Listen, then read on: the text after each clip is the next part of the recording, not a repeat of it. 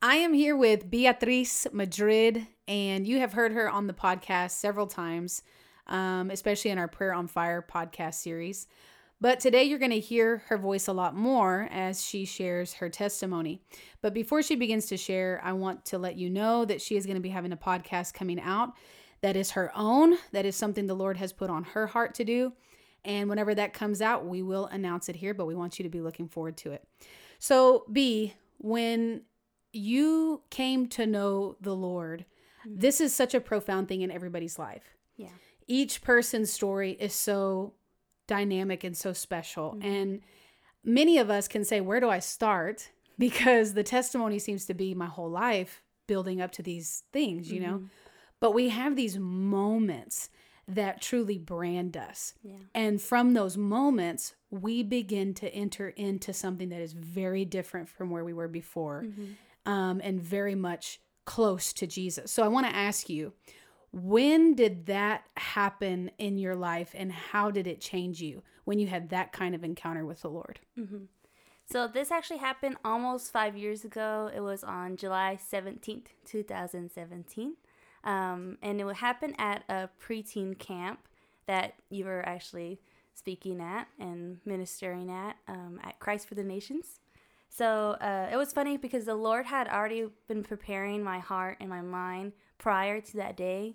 I just remember he had told me to stop doing some things and letting some things go prior to that. So he was already preparing my heart to receive him in a way that was totally different and encounter him in a way that I've never encountered him before.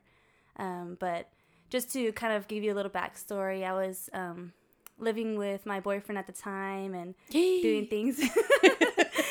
Not you, B. Yeah, and it's so hard for people to share things that have been hard and they've been through. But, you know, when people hear that, there's really breakthrough in those, you know, to hear. But yeah, I was living with him. I was doing things I wasn't supposed to be doing.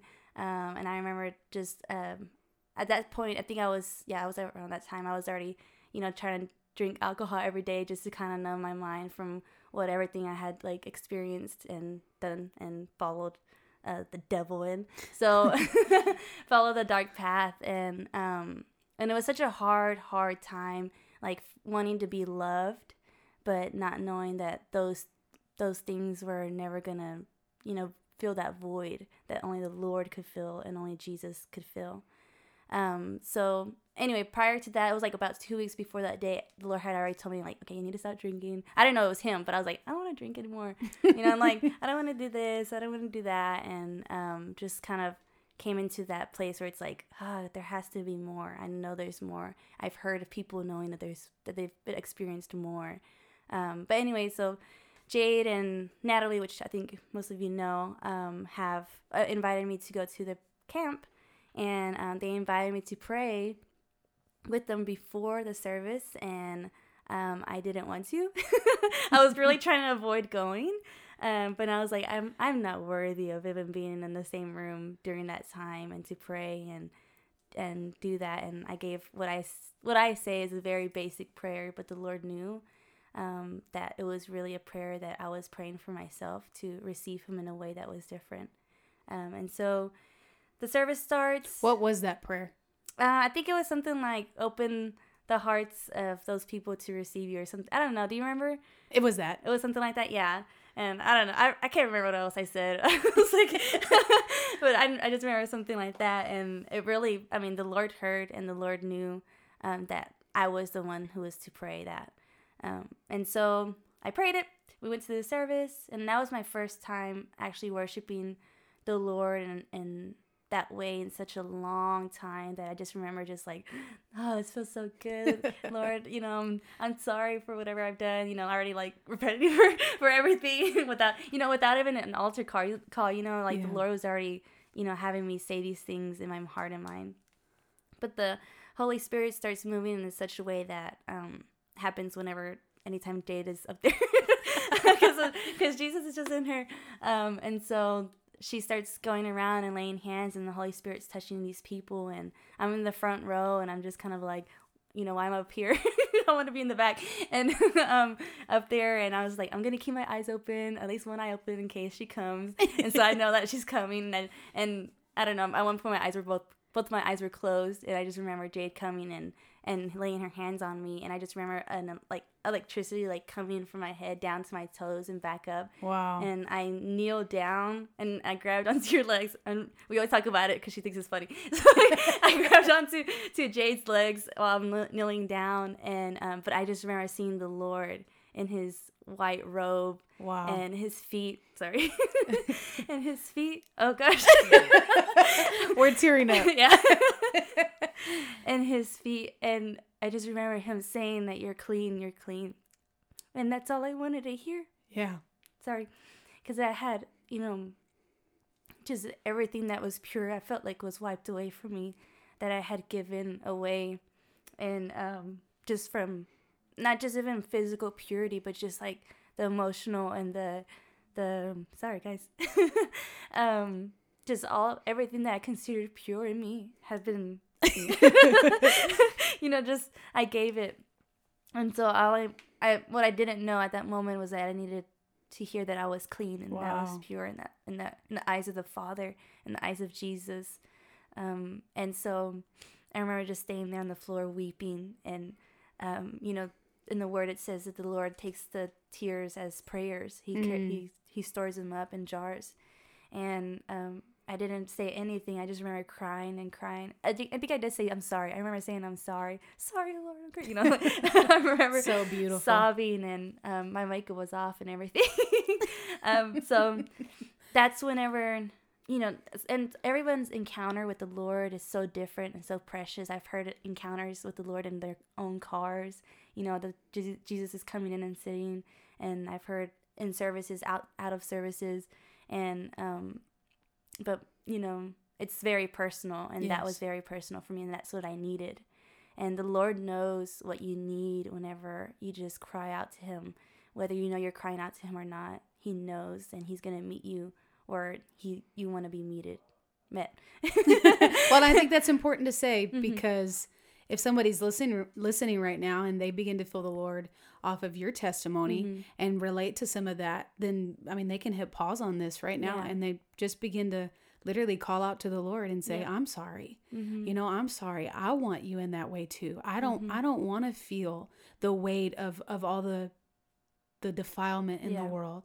I want to know that I'm clean too. And we're not clean by anything we do. We're clean by the blood of Jesus Christ that was freely given. So if you are listening to this and your heart is just starting to move in that direction to say, I want to have my encounter, and I'm not in a church service. I am in my car. I'm actually walking out on the track right now, or I'm on my lunch break. Right there where you are, you can actually just begin to say, Lord, I am sorry for the sins in my life and the dark things in my life, but I do want to know you, and I want to have that with you the way that B had that with you, where you gave her a fresh start. Give me that fresh start. And so we just invite you, if you need to just press pause and have an encounter with the Lord. Yes. But so in that, B, what began to change from that moment on in your life? My life did a complete 180. Just knowing the value that I had in the Lord. Like, the Lord just really saw me as valuable, as a precious stone, as just clean, a lily. Like, just everything that you can think of. Yeah, everything that you could think of as that's so pure and holy in his eyes. I knew that that's who I was at that moment.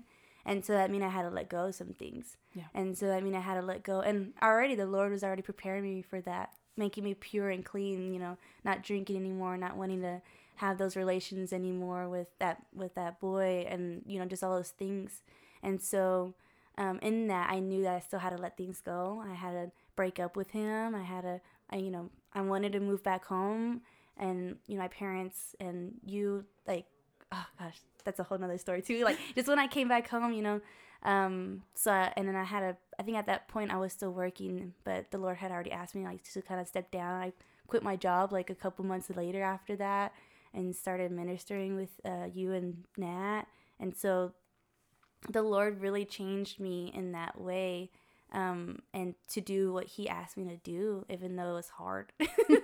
Not having an income, not having that physical relationship with somebody, like, just really laying down the desires that I wanted and walking in the desires that he had for me and his will. So even though you had this radical, precious encounter with Jesus that really revolutionized your life, there was still some hard things to come. Oh, yeah. Those sacrifices, the letting go. Like, just because literally you met with the Lord didn't mean that the days to come weren't going to be hard in the transformation. And I think that a lot of people, when they start to change with the Lord and they start to walk in his plan for them, they want it to feel like the day they were touched by him. Yeah. And it can become extremely discouraging when you think, because I made this decision in a time of absolute passion and love for the Lord, I should feel like this every day. But I can remember some of those days you had to cry tears of the tears of letting go. Yeah. And realizing the worth of Jesus Christ is worth me having to grieve this thing for a little bit. And so what would you say was your help when the tears weren't from the precious encounter of the Lord, but rather like, I have to lay this down and I have to get on my cross too. And I have to pick up my cross daily. And even though I'm stepping into my destiny and my mind is being renewed and I understand my value now, this is hard for me to let go. And this is hard for me to detach myself from. What was the help? Yeah. I think there was a few things. Staying in the Word was really very helpful because, the Lord spoke, and I could go in the Word and see just what he had to encounter too as a person, as Jesus, as a man on earth, like That's good. The betrayal that he had to encounter and how he walked through that. And just, when he would go into the city and they didn't want him there and how he had to walk through, just things like that. Just we're learning from Jesus Christ. That was one thing. Number 2, the floor in my room was my best friend. I just would cry and just, crying was also practical, like just cry or, sometimes you have to scream, Yeah. and just something that to release that. And so the floor was my best friend, praying, talking to the Lord. And then something else is just my community, which is you and Val and Nat, my sisters, and just really, y'all got to see a lot of the ugly, but y'all also got to see the good that came out of it, and just surrounding yourself with people who know the Lord and who are going to encourage you to continue on, and people who might have are already like 10 years ahead of you in that, letting go season or the sacrifice season or whatever, and are now walking with the Lord in a new way, but can talk to you and encourage you and empower you to keep going on with the Lord. It's worth it. That's all you need to hear sometimes is like, it's worth it. It's hard though, but it's worth it. So I would say those things were what really helped me in those seasons of laying down and having to let go of things, and even coming back and feeling ashamed that, man, I did leave y'all. Sorry, Mom. Sorry, Dad. Like things like that. It just but knowing that you're forgiven. Absolutely. Well, and I think whenever people, that I think that would be beneficial to everyone. And that was true for me and true for everyone, is that the Word of God becomes the medicine. Like all the things that I was trying to get in me, everything we were trying to get a hold of, we begin to find in the Word of God. And it's just it's medicine and it's instruction and it's wisdom and it's healing and it's a bandage and it's a friend. And then prayer becomes, wow, I can literally turn to the living God, have conversation, receive help, and then God gives me people. Yeah. And who are those people? They're people who are already in love with the person that you're falling in love with, or they're falling in love with you, know. That's going to help anyone who begins a fresh journey with the Lord. But one of the things that you stood on in the Word of God that was so profound, you had this scripture that has really branded you. And it's, I think, one of the reasons you love the butterfly so much.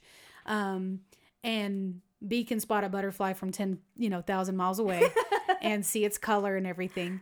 But that's because something really marked your life. What was that? Yep. 2 Corinthians 5:17. I'm just going to go ahead and read it. This is the ESV version. Therefore, if anyone is in Christ, he is a new creation. The old has passed away, and behold, or look, the new has come. And that I really stood on that. I still do, because sometimes, I'll be thinking in my old ways. And I'm like, oh wait, I'm a new creation in Christ, and but it's like the old has passed away. It's dead. That means it's in the grave. Yeah. And, things that are bad don't come back out. Like Jesus was good. That's why he resurrected. Yeah. And he was perfect and everything. But everything that I did prior to Jesus coming into my life was bad. And it's not good. And it doesn't need to resurrect. It doesn't resurrect. It's a good word. And so it doesn't need to. And it's not going to do any good. Yeah. And so all that passed away. And so now I know that I'm a new creation in Christ. And that's something that, daily I have to say sometimes, because, like I said, sometimes old ways of thinking might creep in. It's like, oh wait, no, that's dead. That's not me anymore. That's not Jesus in me anymore, So what were some of the, Paul says to renew your mind. Mm-hmm. And this was something that's clear the Lord walked you through. First of all, by changing the mindset of I'm not valuable or loved. And he absolutely in an instant reversed that kind of mindset. But I think for every single person, there's so many things we have to overcome in the mind. Yeah. So many thought processes. And some of them, they're known instantly in the presence of God. You're just like, oh my goodness, I've been wrong my whole life, and I see that now, and then in other cases, you walk with the Lord for years and then you begin to realize I was wrong about that. Really wrong. And I need to change my mind. Yeah. So what were some of the things that were mindsets that really were of the dead person that now those are away in the grave? What were some of those mindsets that have a tombstone now reading never to be resurrected again? One of the things is pride, that came in a lot. I can remember just thinking back, it's just gross to even think about it. I feel that. Some of the times where I was just like, ew, why did I act like that? Just thinking I was all this and all that. And, and that's just something and that's probably what kept me on the floor most of the time, that, and it still does sometimes. Sometimes I just kneel on the floor and like, But, you hear it from the grave saying, yeah, I got you. No. And so you try to get lower than the floor. And so, but yeah, it's just that, and not saying, like we said, like sometimes it still calls, but you can recognize it, and you're like, no, that's my mindset's different. Now I know that I can be humble. I can be humbled too. Yeah. Learning how to be humbled in ways that I couldn't before. So knowing that, it's not me, it's Jesus that lives in me, and that's why I can walk in boldness and courage in him, but not in pride. Yeah. In him. Does that make sense? Absolutely. So just like the humility in Jesus, because he's so worthy. He washed people's feet, Yeah. And he washed Judas's feet. So it's just the beauty of the humility. So that's one. Speaking of the man Jesus, this wonderful man who washed the feet of the betrayer, knowing it was him, and he meant it. He wasn't trying to get recognition, thinking like they're gonna know I washed the foot of the one who's gonna betray me. You know what I mean? Like he just meant it. It's just sincere, right? What do you love about this man? Jesus? Yeah. Everything. I think one thing is, I think it's like how much he loves children. I always had a desire to be with children and teach them and everything. But once I came back to the Lord, I was just like, the value of children is, that's the next generation. Yeah. And, every time there's new children being born, as, a new generation to come and know the Lord and walk with him and all that. So just how he loved the children was just, I don't know, like he brought them to himself, and he's like, guys, bring them to me. What are y'all doing? Why are you trying to get them out of here? Like they're the kingdom of heaven. Like they get to see the kingdom of heaven before you do. Yeah. And just they're pure and all these different things. So him loving the children is a big thing, and I have a big heart when it comes to kids. Yeah. No, not kids. Kids are goats. But when it comes to children. So it's just, that's one thing. And then two, also just, I don't know, just his feet. Yeah. Like wherever he, wherever he walked, it just was holy ground. Yeah. And people knew that, people wanted to know where he was going next, where he was going to stay. And they beat him there half the time. Yep. And what took him there? His feet, you know, and the fact that his feet were anointed, and he washed people's feet, and just, you know, his feet weren't always clean, you know, like they had dirt on them, and they, you know, whatever, but it's just like wanting to walk in his footsteps, which is what we see in the word. And I want to do that.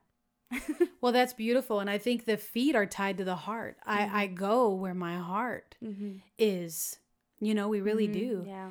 And it shows that, just like you said, like his feet weren't clean because he went to the unclean places with unclean people. Yeah. And I guarantee you they had some cuts and some scrapes based on how many times he came in and out the ocean and the water, and you know, and in and out of boats, and people are thronging to him, meaning literally they're pressing so hard against his lungs it was probably difficult to breathe at times. And that doesn't come without your foot getting stepped on. Yeah. Okay. And so I'm doubting that they were always like beautiful to behold, except in the eyes of his father. Oh my goodness. But they were beautiful, period. And because it represented the heart of him. And so his heart, probably by the people he loves the most, rejecting him, being as hard as rocks, you know, stomping on him, at him. We've probably left that mark on his heart, but he carried it with such immense love. And so I just share with you in that, you know, his feet are beautiful. And the word says, beautiful are the feet of those who take the good news up on the mountains, you know. And the Lord went up and down the mountain and up and down the mountain and through those just really hard places. And so not only are his feet beautiful, but his hands, his eyeballs, everything, and every word out of his mouth, you know, beautiful and pure. But, you know, some people don't know him like that. And in the not knowing is so much pain and heartbreak and loneliness and emptiness and poor decisions and accepting being treated in horrible ways and treating others in horrible ways. I mean, it can be a spiral. And what's the problem? I don't know the Lord. I don't know this man who died to make my life really wonderful in him. So what would you say to that person listening today? There's hope. Ooh, that's good. There's hope.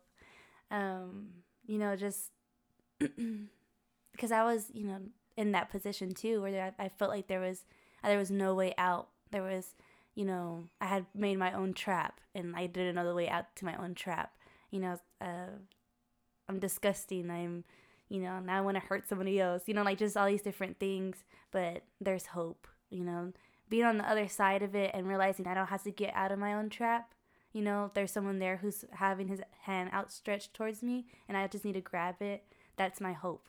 And there's faith. You have to have faith that he's going to pull you out. Yeah. And he did to me.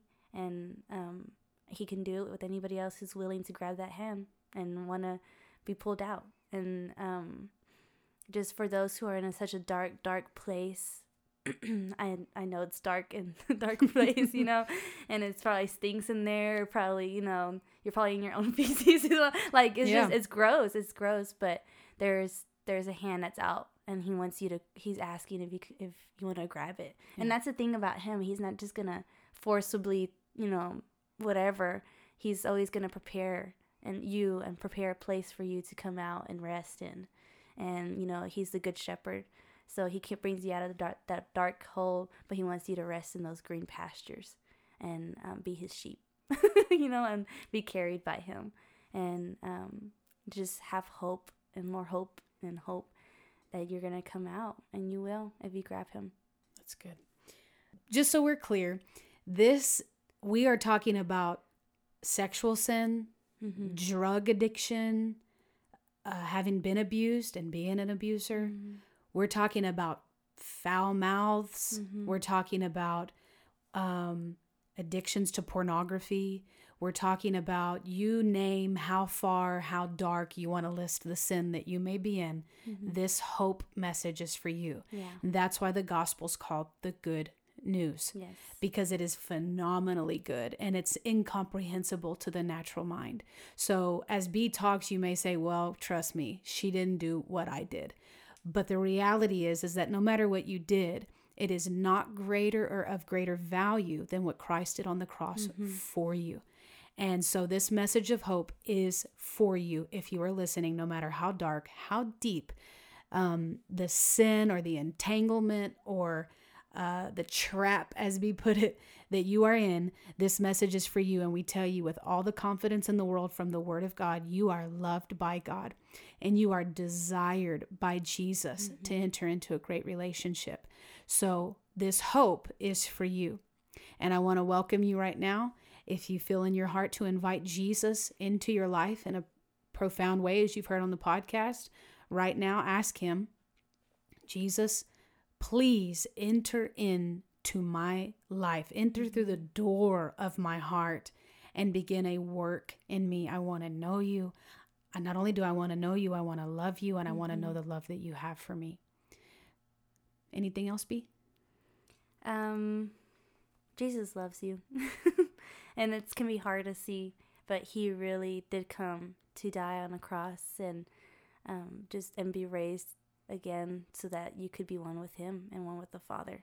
And he really, really, really does love you, and he wants you to be with him and to walk with him and to follow his footsteps.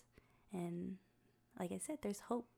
And not only is there hope to come out, but there's hope for hope in a future. Yeah, there's hope to live. You can live. Because you didn't just come out of it, B. You came out and are flourishing in your life and have fruit on the tree of your life, and you're ministering to children right now. Like you love that part of the Lord, and you're in that part of the Lord. Yeah. And you're building Christ's community. You're not just in Christ's community. And there's so many things that are good that look like heaven coming out of your life that while you're in the pit, I bet you could never even see where you are now. And so we don't want to just say there's hope to get out, but there's actually hope for a phenomenal future for you too. So we love you, and we hope that this blesses you today.